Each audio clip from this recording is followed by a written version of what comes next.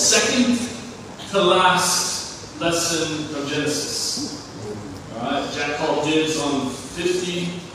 We won't encroach on that. We will at the end of 49 here, and a little bit of 50, and then Jack will finish this up next week, and then we'll move on to the shorter passages.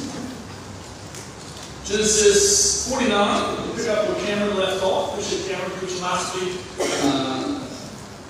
Jacob blesses his sons, curses as well a little bit, their anger and their violence. We'll pick up here, we'll look at kind of Jacob's funeral. So Genesis 49, starting at verse 49, it says, Then he gave these instructions. I'm about to be gathered to my people. Bury me with my fathers in the cave in the field of Ephron the Hittite, the cave in the field of Machpelah, near Mamre and Canaan, which Abraham bought along with the field as a burial place from Ephron the Hittite. There Abraham and his wife Sarah were buried. There Isaac and his wife Rebekah were buried. And there I buried Leah. The field and the cave in it were bought from the Hittites. And Jacob finished giving instructions to his son. He drew his feet up into the bed, breathed his last, and was gathered to his people. Joseph threw himself on his father and wept over him and kissed him. And Joseph directed the physicians and the service to embalm his father Israel. So the physicians embalmed him, taking a full 40 days, for that was the time required for embalming. And the Egyptians mourned for him 70 days. When the days of mourning had passed, Joseph said to Pharaoh's court, If I have found favor in your eyes, speak to Pharaoh for me. Tell him, my father made me swear an oath, and said, I am about to die. Bury me in the tomb I dug for myself in the land of Canaan. Now let me go up and bury my father. Then I will return. Pharaoh said, Go up and bury your father as he made you swear to do. So Joseph went up to bury his father. All Pharaoh's officials accompanied him, the dignitaries of his court and all the dignitaries of Egypt, besides all the members of Joseph's household and his brothers and those belonging to his father's household. Only their children and their flocks and herds were left in Goshen. Chariots and horsemen also went up with him. It was a very large company. When they reached the threshing floor of Atad near the Jordan, they lamented loudly and bitterly, and there Joseph observed a 7-day period of mourning for his father. When the Canaanites who lived there saw the mourning at the threshing floor of Atad, they said, The Egyptians are holding a solemn ceremony of mourning. That is why the place of the Jordan is called Abel Mizraim. So Jacob's sons did as he commanded them. They carried him to the land of Canaan and buried him in the field of Machpelah near Mamre, which Abraham had bought along with the field as a burial place from Ephron the Hittite. After burying his father, Joseph returned to Egypt together with his brothers and all the others who had gone with him to bury his father. It's a closing glimpse at a character that is dominated in the second half of Genesis. We'll have a prayer here and we'll dig into it a bit together. Let's pray. Father, we do thank you for all that we've learned from studying Genesis over the last year or so, God. And we pray as we once again consider Jacob, how he lived, and ultimately hear how he died. Father, help us to open up our eyes and to look at his life and see points that are worthy of imitation. We know that he, like us, was a very flawed character, God. But at the same time, there's many things we can glean from God. We pray that you be with us, God, to look at this text. Help us, God, to see with clear eyes how we can live in a way that honors you. In Christ's name we pray. Amen. It's a fairly large chunk of scripture devoted to his funeral. If you're familiar with the Bible, it stands actually in pretty big contrast to a lot of other very major characters in the Old Testament.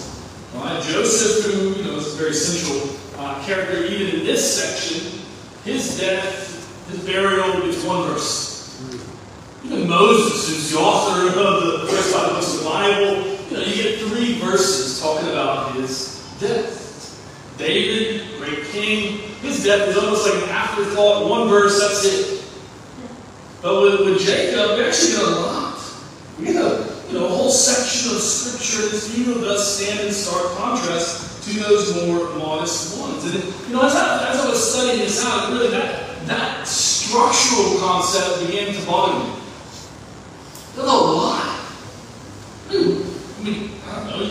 Jacob and Joseph, you think, man, Joseph saved so many people's lives, Jacob's included.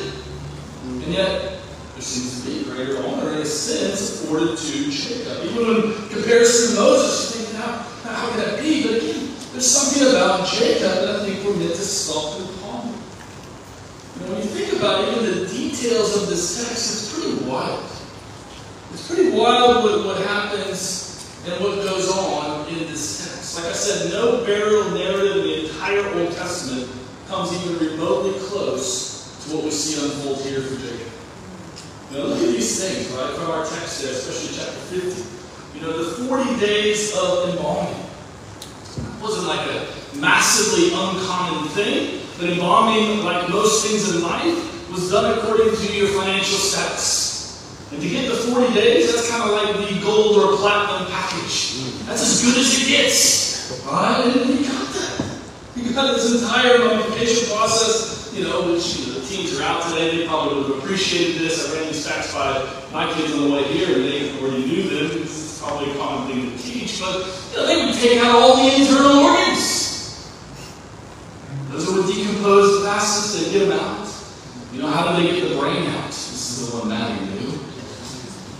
They break your nose. Put a hook up there, spin it around, and pull it out. Apparently that gets taught in primary schools in Western Australia. But, the Egyptians would do that. They would remove all the organs, many of which they would put in jars. Those little jars, kind of like preserving strawberries or raspberries, would accompany you into your tomb. That would have happened to Jacob. They would have filled and stuffed his body with linen and spices and salt, all trying to preserve and slow the process of decay.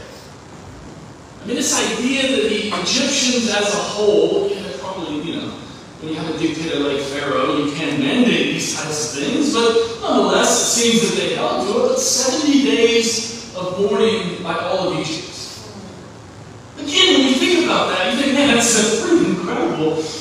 Doing that for Joseph, who was brought into the famine, okay, that seems logical. But Jacob? Jacob was just like them. He came begging for food, sent his sons begging for provisions. But here we see the Egyptians giving him tremendous honor. An honor that is scarily close to the honor that would be afforded to the pharaohs when they pass. 72 days of mourning. What they got? Jacob, 7. As they depart and go, to the land of Canaan, 3 times there in verses 7 to 8 of chapter 50, we're told that with all these groups, right, the court officials, the dignitaries, and all of the elders, if you will, of Jacob's own household, they all went, they all traveled, they all accompanied Jacob's body as it went to Canaan. It's a huge company. It's not just all these dignitaries, all these famous officials, all these people of tremendous power. All of Israel goes. They leave behind only the children, only the flocks, and the herds. They all travel there to the land of Canaan together. It gets even like a military accompaniment. And then chariots, the horsemen, they also go. And again, it's a huge, huge scene. And as they arrive on the border of the land of Canaan, they stop and they have 7 days of mourning. It's such a grand spectacle that even the people of Canaan come and they see and they think, man, what is going on? This must be some huge, important Egyptian person for them to have this solemn ceremony. Again, that question plagued me. Why? It's Jacob the deceiver. Right? Why is he given so much honor? What is so special about him? In our lifetime, we've seen a grand funeral. Maybe you're not seeing, hopefully you're not seeing this for the first time. 4 billion people around the world watch this funeral. 4 billion, the most watched event in history, thanks to TV. How much did they spend? 4 billion. 4 billion. They won't tell us, but somewhere between 8 and 20 million pounds. That's expensive funeral.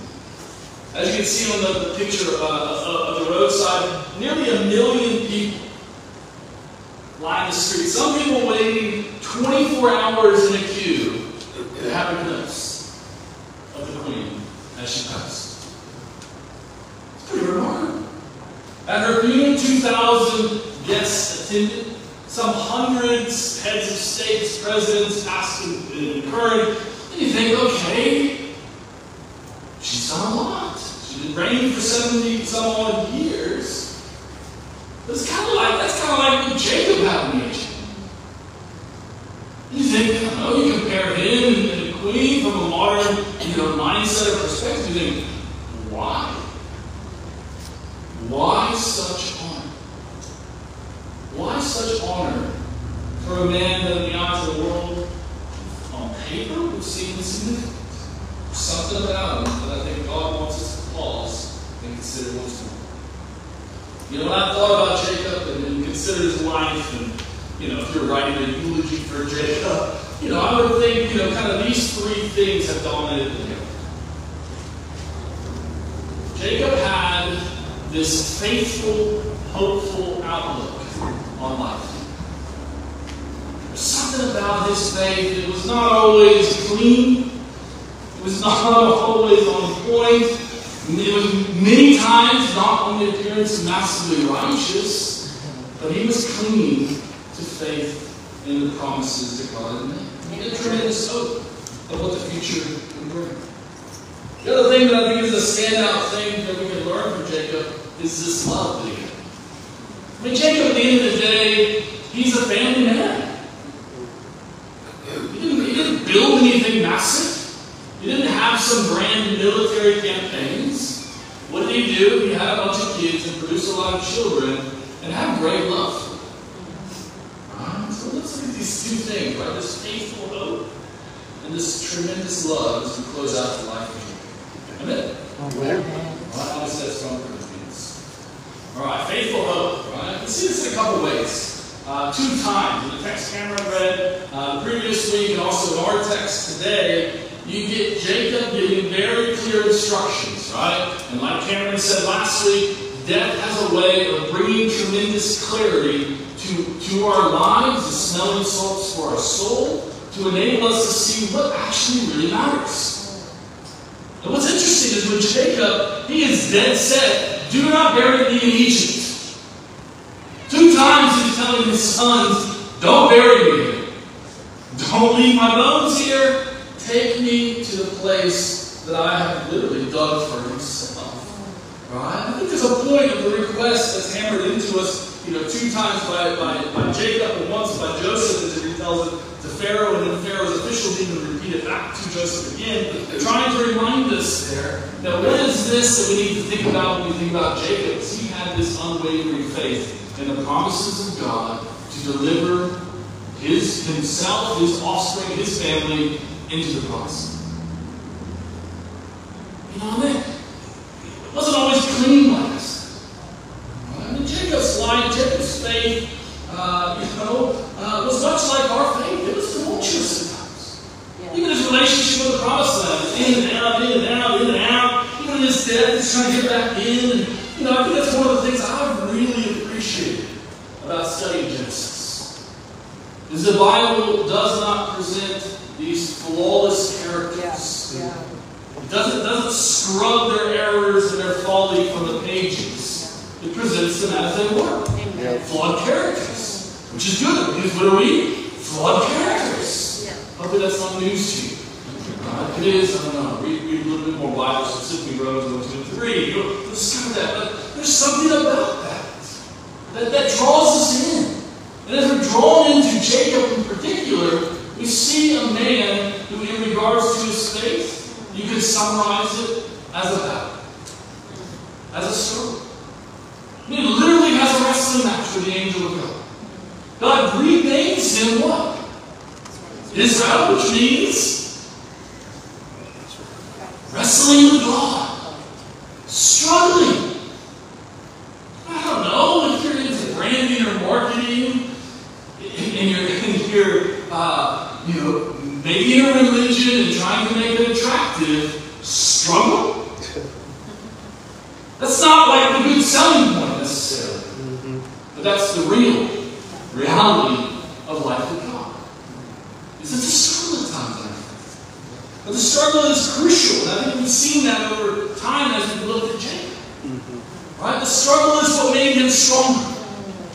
The struggle is what burns off the impurities in our faith, the ways we trust in ourselves, and allow us to cast that hope and that trust more clearly on God rather than ourselves. This is important for us to see. Because we live in a time in a part of the world where so much of life is trying to hammer into us comfort and ease. And nothing should ever be difficult. Anything triggers you, it just melts you like stuff. I mean, so much of our culture tries to teach us that, hey, that's life. Struggle should be avoided. Difficulties and hardship you should turn away from. But Jacob's a reminder that, man, life is challenging for him from birth till death. And there are dark times, decades of hard times for Jacob. But what do we see about him? Is he perseveres. He clings to God. Even when it's hard, even when it's challenging, even when the future is unknown, he still is a man clinging to God. And we as a people, we must learn to follow Israel. Learn to face struggles head on, not try to circumvent them, not try to go around them, but to face them head on. There's some interesting things even in the path they take to get to the Canaan, to the Promised Land is many commentators say is a direct parallel to what Israel as a whole will do when they flee Egypt. So in some sense, the great patriarch Israel is leading the way that Israel will follow in their journey. And when we think about their journey to the Promised Land, how does that go? It's got many challenges. An entire generation wiped out in the wilderness as a people wrestle with their God. That's the path for us as well. We've got to learn from Jacob that no matter how difficult the battle is, we cling to God. Amen. And when you think about his faith, and that's that dogged, stubborn, clinging to God type of faith, he also had this aspect of him being incredibly hopeful in that faith. Right? As he says there, as you see on the screen, 47, verse 31, over and over he says there. His point is not here in Egypt, but there. Not here, but there. Not here, but there. I mean, that is the Christian life, isn't it? We are meant to be a people that our life is not here, it's there. It's not this here and now. It's the future that awaits us. That's where we belong. That's where Jacob understood that he belonged. Like so many of the patriarchs before him. And I know we've talked about it countless times. We have Jacob here clinging to hope regarding the promises of God and dying without seeing their fulfillment. In Hebrews, other passages in Romans, continually remind us of that when they consider those stories. That it's not just a faith that struggles here and now, though it does, right? It has hardships, it has difficulties. But it's a faith that is so robust, so centered and rooted and established on God, that even without seeing its fulfillment in our lifetime, we still cling to it. We still maintain that trust in God. Paul says of Abraham, you have to turn there to Romans 4. He says of Abraham, talking about Abraham, did not waver through unbelief regarding the promise of God, but was strengthened in his faith, and gave glory to God, being fully persuaded that God had power to do what he had promised. You're familiar with Romans? Paul's talking about that moment in Abraham's life where he had to sacrifice his son. And this idea that Abraham didn't waver. Again, in his mind, he was having a hard time seeing how these promises could be fulfilled even in the face of death. But Abraham clung to God. He remained hopeful that even if he did have to follow through with putting to death Isaac, God would provide a way for it to work out and for the promises to be true. And when I was thinking about this text, I thought, that's Jacob as well. Jacob has that same perspective. of insisting, the final words to his sons, it's don't leave me here, take me there. That's where I belong. That's where my home is. I'm just a traveler here. I'm just a visitor in Egypt. And that's, that's somewhat understanding, but when you consider how good life was in many ways within Egypt, it's even more impressive. I mean, remember when Jacob arrives with all the other members of his family, Pharaoh gives them the best land. I mean, they're under, in some sense, the shield that was protecting Joseph. I mean, in the next 400 years, Israel will flourish there. And yet we see here they're very patriotic. Knowing though life in Egypt was good, that's not my home. My home is in the promised land. Now that's the same struggle we have in life. Life is good in Perth. I love Perth. I've been in Perth just finished 4 years. It's my third Australian city, and hopefully my last, but I know I shouldn't say that, because that inevitably are the last words. But you think, man, life is good in Australia in general. And it's very easy for us to get comfortable. To fall into just the pattern of our world, but in some sense, the same as that of Corinth, of just eat, drink, and be merry. Enjoy life. Prosper financially. Make life smooth sailing. But we've got to remember the pattern of Jacob.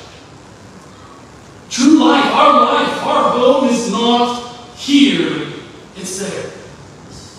It is in the age to come. Even as we contemplate even the second sermon, death. I mean, Calvin writes of this, we shall not deem it grievous to leave this failing tabernacle, when we reflect on the everlasting abode which is prepared for us. The fitting end, really, to Genesis. When Genesis begins with Adam and Eve in the garden, they rebel against God, and they're banished from the tree of life, and death enters the picture. And as Genesis closes, it's death. That is the world we live in. But death is a helpful reminder, like Cam talked about. Death can help us attach the tentacles of our heart to the things of here and now and cast that anchor instead into the next life. How often do you think about it? How often do you contemplate that glory that will be revealed when Jesus comes? How often do you think about that as your home? How much longing is there in your heart for that time to come? Because so often we get trapped here. We've got to remember those words of Jacob, not here, but there. Not here, but there. As if the author was just trying to hammer that point in one more time. Interesting enough, the text never says that Jacob dies. Just breathe his last. That's it. That's all we can. Because there's a sense of he's not gone. It's not over. The last chapter of his life has not been written. Because there is more beyond the grave. There is more that awaits us. Secondly, and lastly, not there yet. It's an interesting thing with this faithful hope. Jacob has this faithful hope, and on the screen here is a famous image that depicts kind of the Egyptian way of thinking of the afterlife. And there, you can see it, you have phenomenal vision. I'll describe it to you. But there are scales.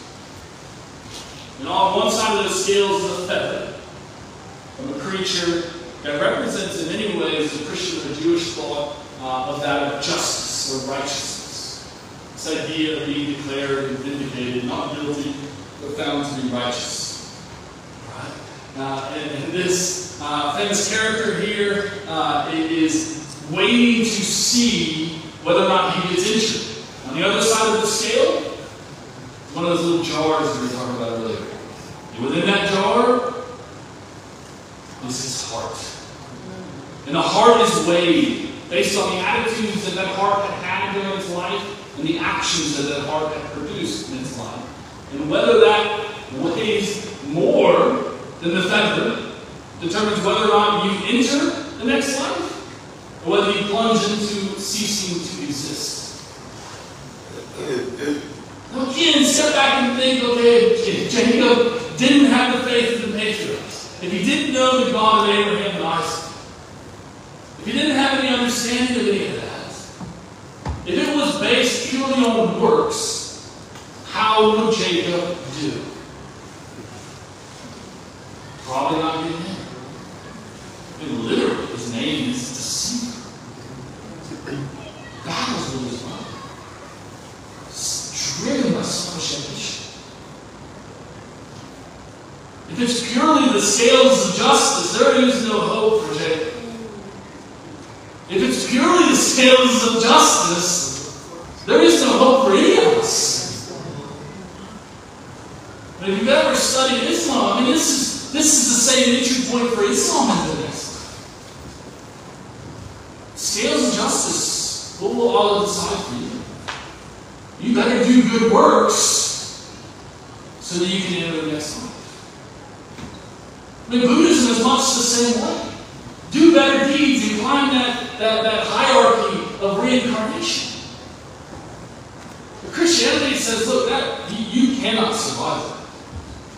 That will not do. That will not get you in. And all those systems, all those perspectives, all those theology, it's purely based on self. And he's destined to fail. Now the interesting thing with Jacob's life is Jacob's life is bookmarked by this idea of salvation by grace. I mean, before he was even born, we're told what? Jacob I loved, Esau I hated. And Paul expounds that in Romans and helps us understand that the purpose of that, what God is saying there, you don't have to turn over to Romans 9, verse 16, it says, Paul writes, he says, it does not therefore depend on human desire or effort, but on God's mercy. Before he even drew his first breath, there was a sense that his salvation, his blessing would not depend on him, but on God. As we were talking about this text on staff on Friday, John pointed out a pretty good point that a lot of commentators make as well. They consider all that's being done for Jacob. And then one of those things that people answer with in regards to everything that's happening for Jacob is that it's all based on Joseph. That Egypt's doing everything they're doing really has very little to do with Jacob, but it's all about Joseph. So in his birth, there's this sense of before he was born, God's divine choice decided Jacob, I love you, so I hate you. And even in his death, his honor that being espoused to him is coming not because of him, but because of somebody else. And that's a reminder of then how we live, how we flourish, how we move forward as Christians. That it cannot be dependent on ourselves. That it must be like Stefan and Karen shared in the communion, us fixing our eyes on Jesus. Looking at what he has endured. Looking at how he has conquered death and given us hope to survive into the next life. Lastly, I'm a bit quicker, I promise. The interesting thing in contrast to the Egyptians and the patriarchs, and specifically Jacob, is how they would go about loading up that cave. Here on the screen is a photo of Tutankhamun's burial chambers. One of the few from the ancient world that hasn't been plundered. Right? And it's a little bit dark, but there's a lot of bling in there. There's a lot of very valuable things. It's not just his little, preserving jars for his organs. Oh, there's a lot of gold in there.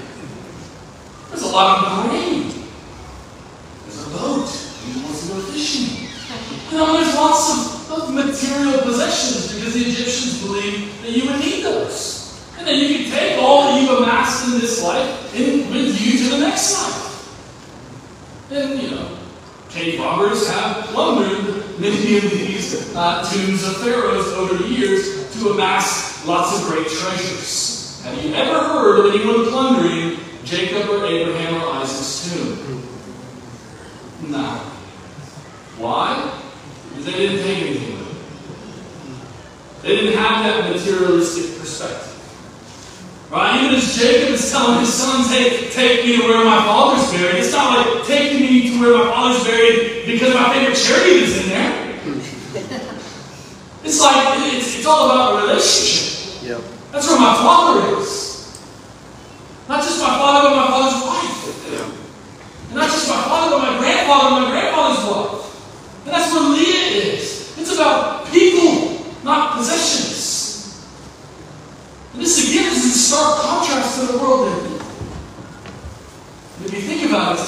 stark contrast to the world we live in. I mean, Jacob was a man who loved his family. Yeah, some of his sons were knuckleheads, right?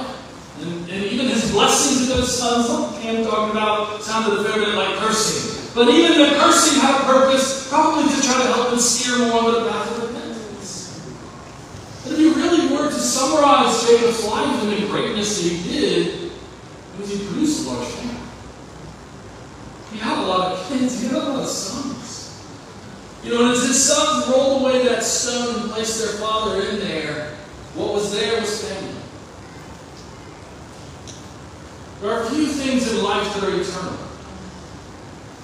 Our relationships, hopefully, are one of them. The Egyptians in our modern world is all about the materialistic things. Jesus appeals to us in the Sermon on the Mount. Hey, don't store up treasure. Don't store up treasure like the world does. Don't invest your life. Don't pour your life into things that are so clearly and obviously temporary. It won't stand the test of time. Moths will take them out. Thieves will steal them. Rust will corrode them. There are greater things to love. There are greater things to connect your heart to. Family, relationships is one of those things.